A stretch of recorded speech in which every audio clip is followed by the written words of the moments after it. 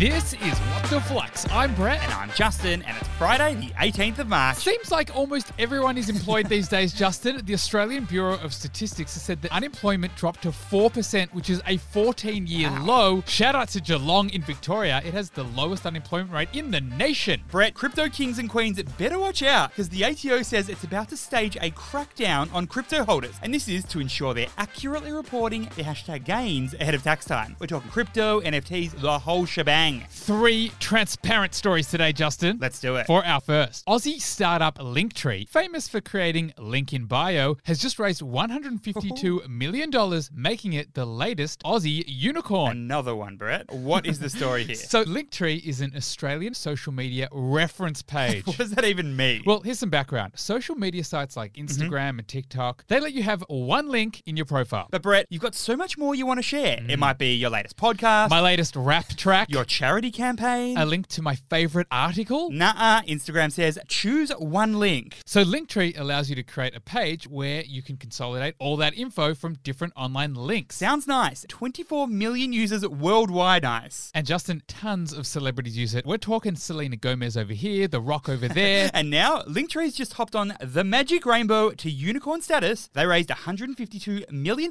valuing the company at a whopping $1.8 billion. And the founders say they're in their hyper-growth phase. So what's the key learning here? There are a few business phases involved in a company's growth, particularly for startups. You've got the seed phase, where the prototype of the product is developed and a business is kind of testing whether it works or not. You've also got the early stage, which is where the company creates its minimum viable product and launches its test. When the test goes well, you've got the growth phase, where customers come on board and the company starts to make revenue. And you've got the expansion phase, where a company really starts to scale. And within that, you've got the hyper growth phase. In other words, the market recognizes the product is innovative, it's scalable, and it's actually quite useful. And Linktree is officially in the hyper house. Good on you, Stuxy. For our second story, the US Federal Reserve has approved its first interest rate hike in more than 3 years. And this is big because they reckon there's 6 more on the horizon. Pressure is rising over there on that horizon, Justin. Tell me more. Okay, so we know that inflation has been flying in the US. Prices are rising for cars, for meat, for furniture. In fact, Brett, inflation hit 7.9% for the last month. That's the highest rate of inflation growth in 40 years. Wow, and what's the reason, Juzzy boy? Well, it can mostly be attributed to all-time low interest rates And a huge pump of stimulus checks. and a major supply squeeze around the world. Too many dollars chasing too few goods. So now, Brett, the US Federal Reserve, which is the equivalent of the RBA in Australia, they've needed to step in. They've bumped up rates to 0.25%, and they reckon there are 6 more rate hikes on the cards. And Brett, an increase in rates is kind of like pouring a freezing cold glass of water on a steaming hot economy. So what is the key learning here? It can often be very difficult for central banks to hike interest rates because often it seems a bit counterintuitive. It does sound a little strange to intentionally slow the economy when it's doing well. But Brett, it's actually a tactic that central banks employ to try and keep things steady. There can be too much of a good thing, right?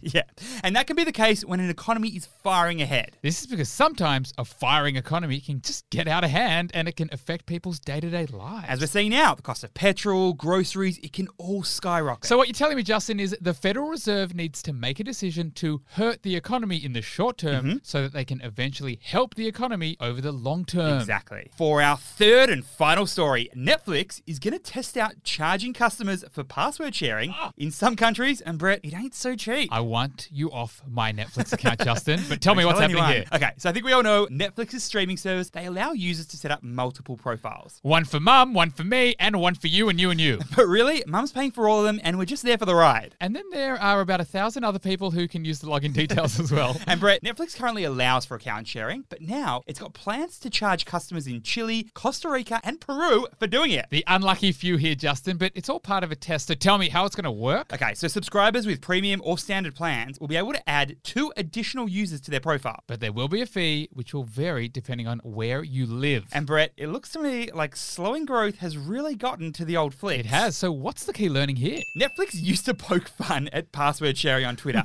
but now it's really starting to take a toll on their bottom line. And as growth drops off at Netflix and new signups are declining as well, Netflix needs to find new ways to bump up that revenue. Get this, 31% of all streamers have shared a streaming password with someone that they live with. And that figure doubles for people between 13 and 24. Crunch the numbers for me, numbers man. Customers of streaming services that shared their passwords cost the platforms times a lot of money. We're talking a whopping $9.1 billion US. That's across Disney, Amazon, Netflix, beyond. And Brett, we know that Netflix has been struggling to add new users over the last couple of quarters. So now, the Flix is trialing a new user model, and if it works in South America, it may be rolled out globally. No. Justin, a big shout out to Lucy, who said she loves our TikToks. They're just the right size to become a finance person. If you want a shout out on the pod or you want to check out the snappy TikToks, head over to Flux.finance on TikTok or Instagram. Thanks for listening, and we'll see you on Monday. So